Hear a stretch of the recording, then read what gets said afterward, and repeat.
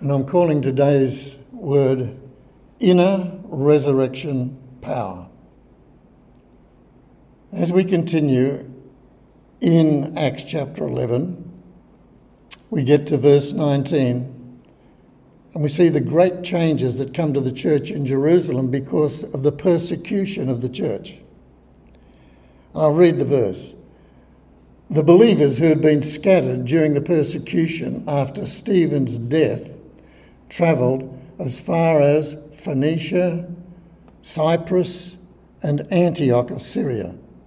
They preached the word of God, but only to Jews. But things were about to change. So that time of persecution prompted an outreach of the gospel from Jerusalem into the Roman Empire. People were scattered. And when some of the Jewish and Gentile disciples travelled to Antioch and began sharing the message of Jesus with the people there, the church in Jerusalem sent Barnabas. And he was a Jew, Hellenist Jew from Cyprus. And they sent him to Antioch because he knew those regions, the Greek-speaking regions. And he went to investigate what was happening out there in those areas and to provide support. Antioch was a prominent cosmopolitan city in the Roman Empire, a massive city. It still is, but it's not in the Roman Empire anymore. It's in Turkey, but it is quite an amazing place. It's still a cultural melting pot, a diverse population.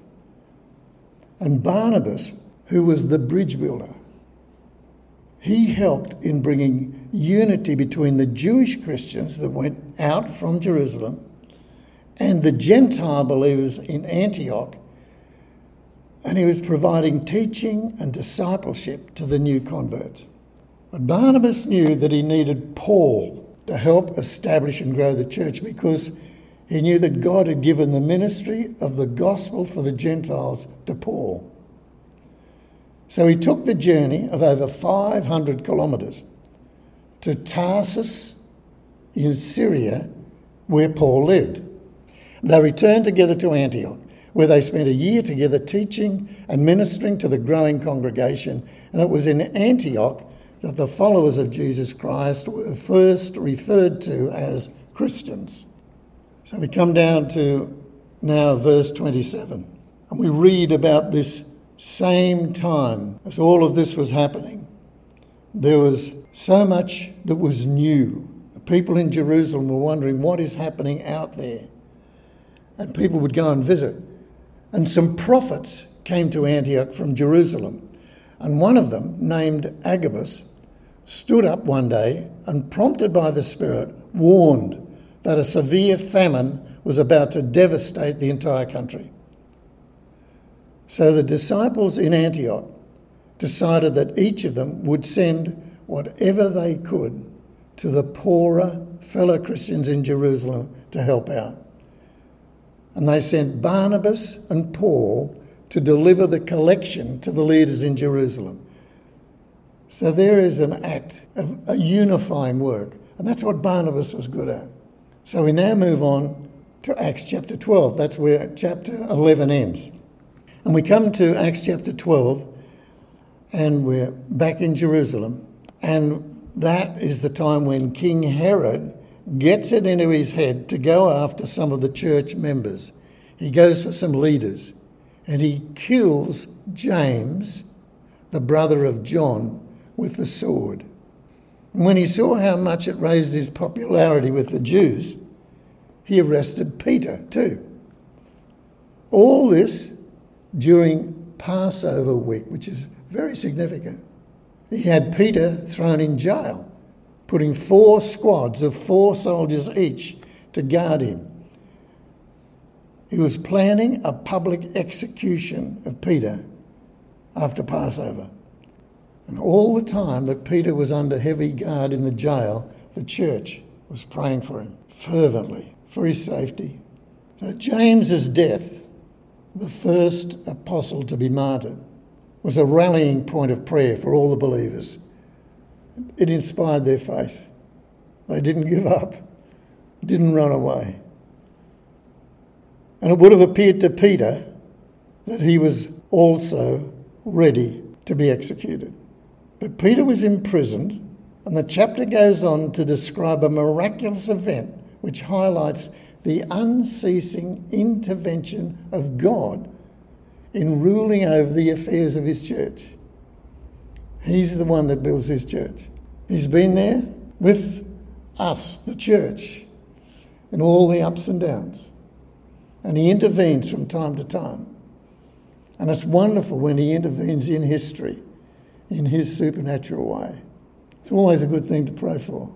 Thank you, Lord. Intervene. Is it time to intervene? And wait for the yes and be open for it, because he comes to individuals. So while Peter is in prison, sleeping, which means he had quite a peace about him, an angel of the Lord appears to him, strikes Peter on the side, wakes him up, and instructs him to get dressed and follow him. The chains fell off Peter's wrists, and the angel led him past the guards and through the locked gates. Now, just as James is laying down his life for God, is a symbol of Jesus laying down his life for us as the Passover lamb, because this was all at Passover. Peter's escape from imprisonment could be seen as a symbol of resurrection. He didn't have to die. James dies. Peter is kept alive. Jesus dies. James dies. Jesus emerges from the tomb. Peter emerges from the prison. And both of these apostles, nonetheless, were willing to fulfill to the utmost the words that Jesus left for his disciples, the word that Jesus leaves to us as disciples. If anyone would come after me, let him deny himself, take up his cross and follow me. Whoever loses his life for my sake will find it. Now I'm calling today's word, as I said, inner resurrection power. The life that you find when we put aside the soul life that needs to be healed and saved, in the sense that it is not able to fully understand the things of the Spirit from God until there is an opening up of the mind and the heart to the truth and to faith. So whoever's willing to get the soul life to stand aside for that to happen will find a new life, a resurrection life in the Spirit, a different way to live. So that we see there a symbol of resurrection. But it wasn't as though Peter died and came back from the dead, but it was showing us that there is a dying to self and there is a rising up in newness of life. It's everywhere in the pattern. And we're always being called to have a look and see what needs just to be handed over and transformed in us in a resurrection life. Meanwhile, back at the house of Mary, the mother of John Mark, the people were still praying. They're praying for Peter's safety. They're aware of the danger that he's in. So Peter follows the angel and he thinks he's experiencing a vision rather than reality. He's walking through the streets and they reach the house where the believers are praying.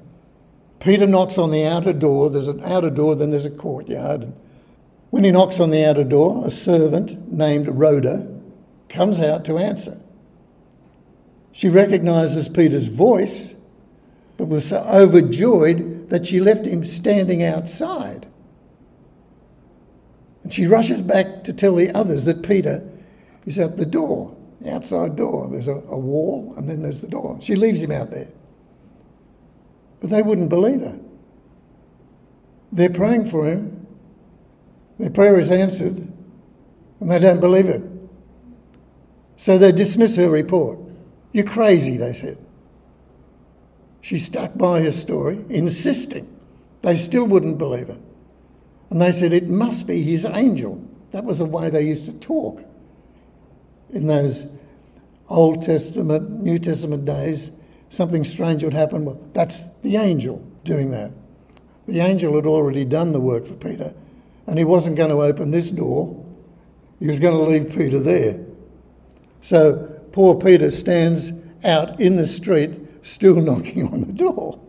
Finally, they open up and see him, and they go wild. Peter put his hands up and calmed them down. He described how the master had been able to get him out of jail through the angel.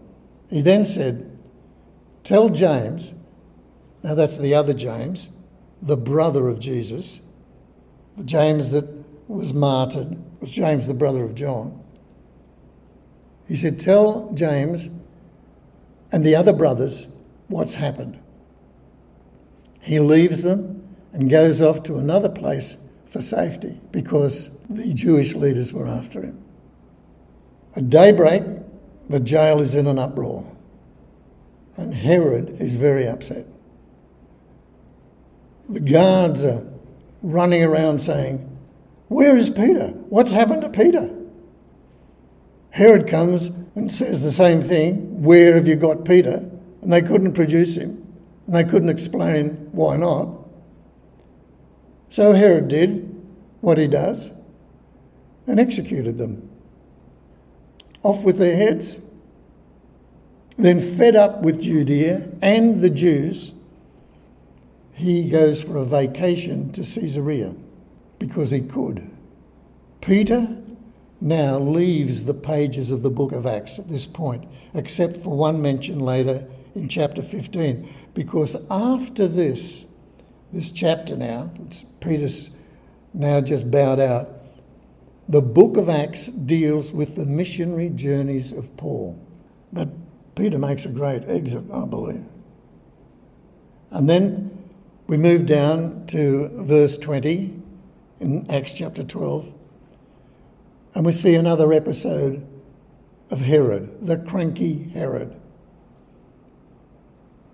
Now Herod was very angry with the people of Tyre and Sidon because of all their complaints and appeals for food supplies. Tyre and Sidon was on the coast. Their coastal cities were dependent upon Herod's inland fields in these times of famine. Herod put on his royal robes, sat on his throne, and made an oration to them.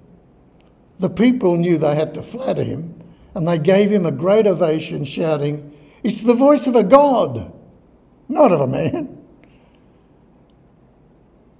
And instantly an angel of the Lord struck Herod with a disease because he accepted the people's worship instead of giving the glory to God.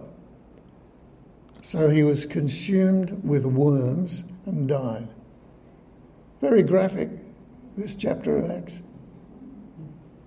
So we see again the unceasing intervention of God in ruling over the affairs of his church in miraculous mercy and in judgment of evil.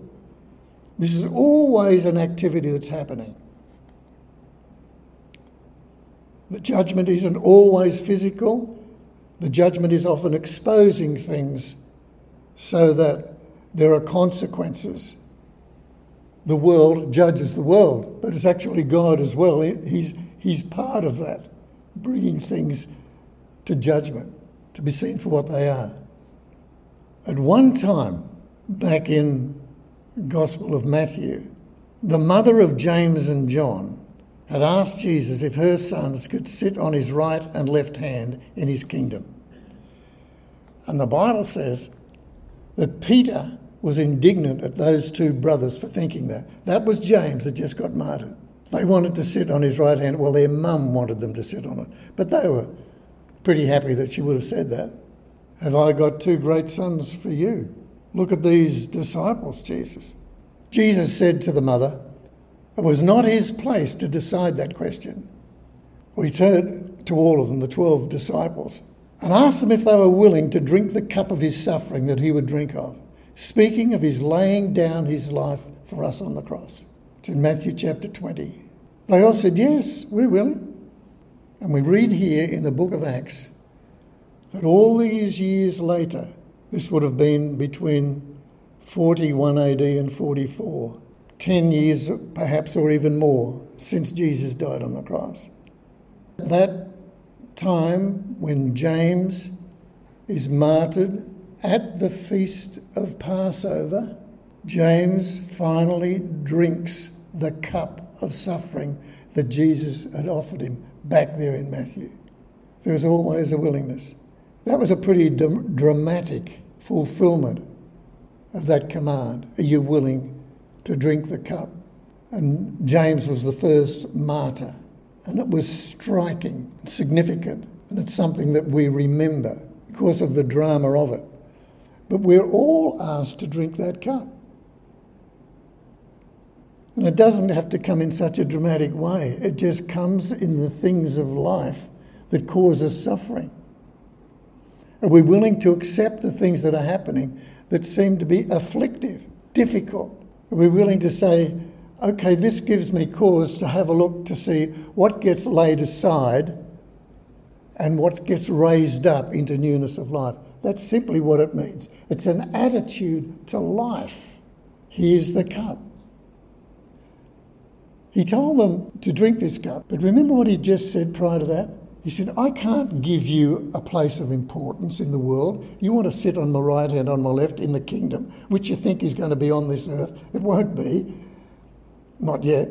But he said, I'm not here to answer that question because the rulers of this world, they dominate over other people. They push them around, but it's not going to be like that with you. If anybody wants to have a place with me, significant place with me in the kingdom, let him serve. So are you willing to drink the cup? So he was offering them the pathway to spiritual authority. You don't rule over people, but you rule with God for people. And to do that, you drink the cup because there are things to get through that actually shape that willingness in us and release the power of resurrection life in us, into the atmosphere, into the hearts of other people. So we have been given the same words of Jesus that James and Peter were willing to fulfill. What they did has been immortalised in Scripture. But what we do, you won't find the pages of any book, but it'll be in God's book. It won't be worked out in such a spectacular way in our everyday lives, but it will release the same resurrection power of Jesus. And that's what we're to live with as a mindset. It's not just, suffering, suffering, suffering. Yeah, I know how to spell that word. No, it's resurrection. Resurrection, I think I know how to live that word. We've been given the risen life of Jesus within us to live out from. Jesus doesn't dwell within us as a bystander. You think, I've got Jesus in my heart. Jesus, thank you for being in my heart. Take a seat. I've got work to do, Jesus. I've got lots of exciting things in my life that I have an ambition for, and that's my work, but you can watch. No. Jesus said, I'm sorry, I'm here for a reason. I want to express the beauty and strength of glorified humanity that I now have through your spiritual human self. That's what I came for. Not just to forgive sins. Not just to be a comfort, and I'll be all of that. Not just to be a guide, I'll be all of that. The Holy Spirit will be in all of that.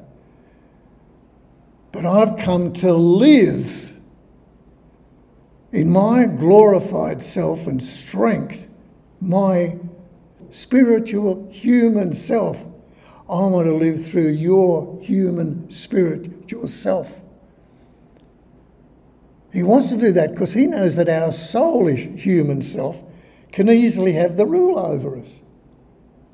It can choke off the fruit of the Spirit in our lives, which is the love and the peace and the joy that harmonises our being with the being of God and with one another.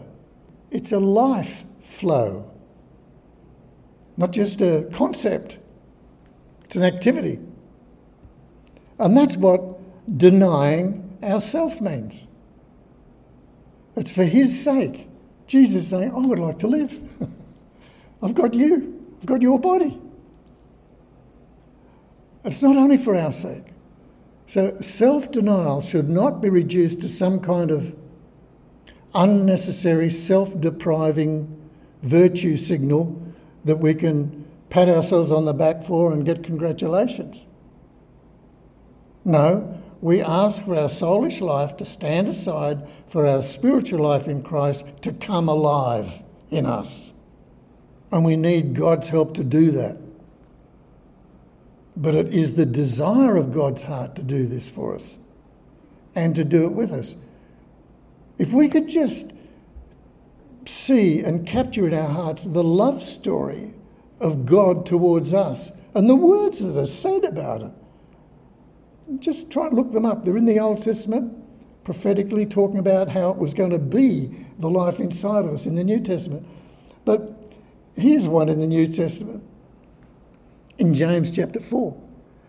And it says, do you suppose that it is to no purpose that the Scripture says the Spirit that he has made to dwell in us yearns jealously for us? Wow. You know what jealous means? It doesn't mean a tetchy kind of irritation. I want your attention. It's not just about, it's all about me and I'm jealous. No, jealousy says, true jealousy that comes from love says, I want the best for you. And if you start picking on anything that's second or third best instead of what I've got for you, I'm going to push that out of the way and I'm going to barge in and get it because I'm jealous for you. That's jealousy. That's real. That's got power. You know you're loved when he wants to barge in with that kind of intense affection. That's the Holy Spirit tugging. This is what he wants to happen for us. But you know, it's not easy to do this on the run, in a busy life, with things to do, and our attention scattered everywhere. Can be done, but you need to, all of us, need to create a space within us to experience this reality, that intense feeling of care and love and oneness with us that God wants to live through our lives. So what we need to do is to be still and know that he is God. He is God within, and he's waiting patiently for our time that we can give to him for that. Very patient. Time for our heart and mind to get to know him personally, not just read about him or hear about him in sermons.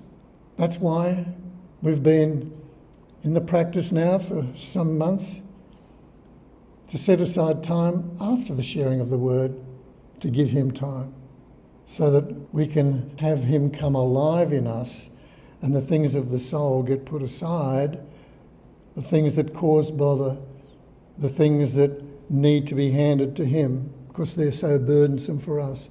And then there is a flow of the work of the Spirit. Last week I mentioned Charles Spurgeon, and it was kind of a coincidence that I happened to read some notes of Charles Spurgeon which helped me to articulate something about the repentance to life that I spoke about last week. And I saw, again, I started looking for some of the things that he'd said, not hard to find. And I was in an area where I was looking at readings, morning readings. And I've got some favourites. Tinnick and I've got two or three favourites.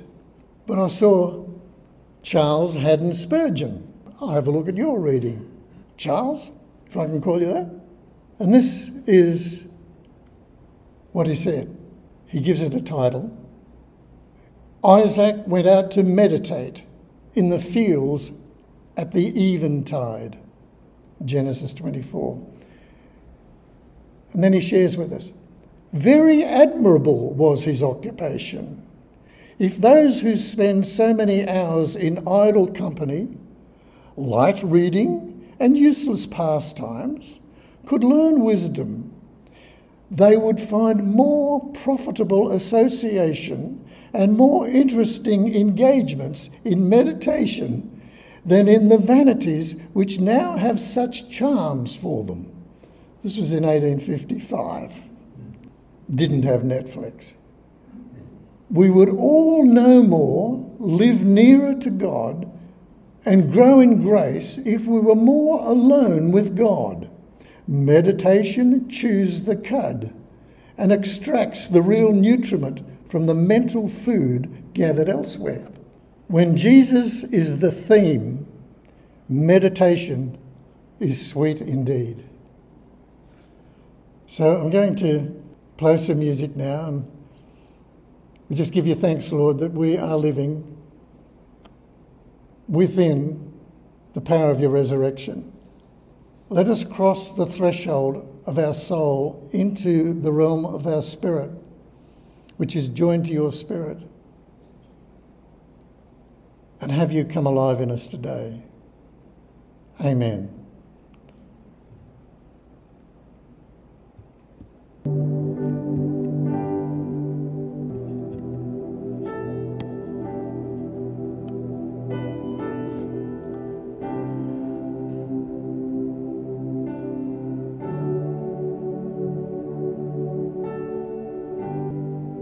There are many kinds of meditation that people practice in different cultures, have many, many hundreds of years and still do today. They have the objective of cutting out all of the distracting thoughts and trying to make the mind blank.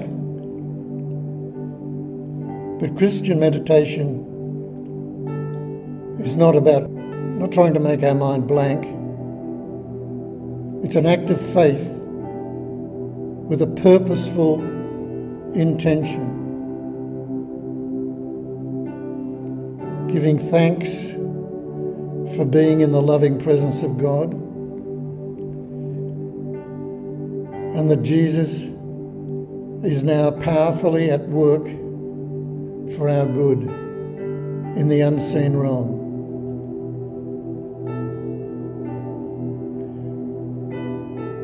This purposeful movement of our faith gradually overrides the random emotional agitation and the distracting thoughts, the impulses of a soulish mind. They're not bad things, they're just there, and they like to take up the space. They say, this is my room. I want your head, I want your heart. So many random things. And indeed, they deserve a place in our head and in our heart, no doubt about it. We've been given things to do, skills to do them with, goals to meet.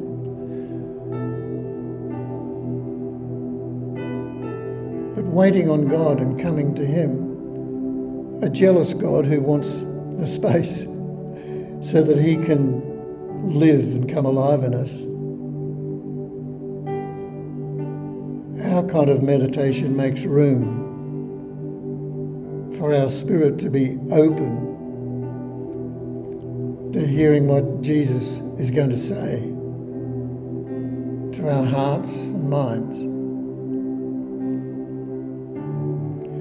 He often speaks truth into our mind, not always at the time you're meditating, but He places there an antenna, as it were. He creates an awareness.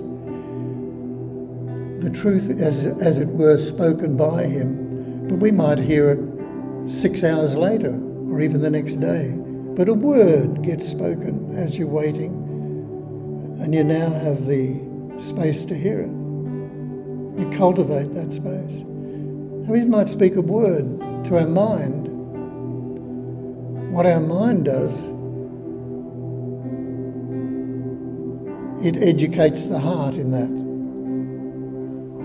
So that truth becomes a belief system. There comes a steady growth of faith. And over time, it results in our soul becoming more responsive to God and less reactive to everything that happens in our everyday situations.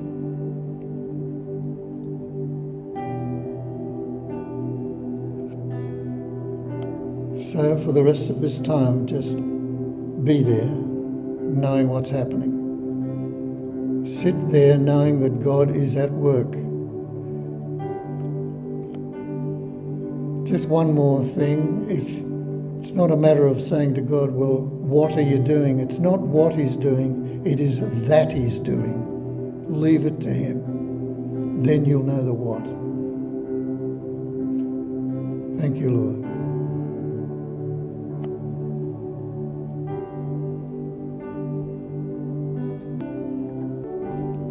If you want to know something about yourself or know more about God, this is the time to ask. As David said in the Psalms, search me, O God, and know me. See my anxious thoughts. Give me understanding.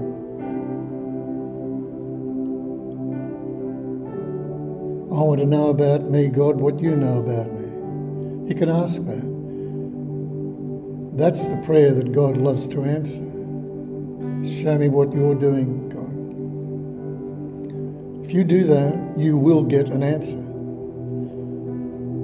It may not be straight away. God will work out the time when you're ready to hear it. It won't be late either. It'll come because you're ready to hear.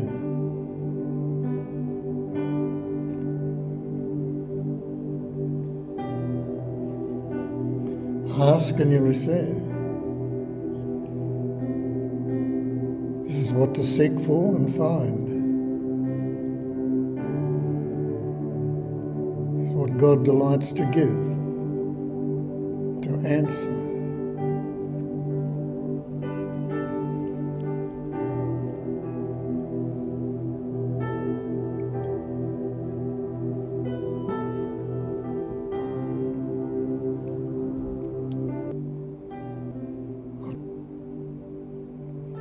Be assured that the more opportunity you give yourself to do this on a daily basis, that it will bring alive things in your spirit that are dormant, waiting to express themselves through your soul, through your personality, through your decision making, through your emotions, through your ability to respond and not react.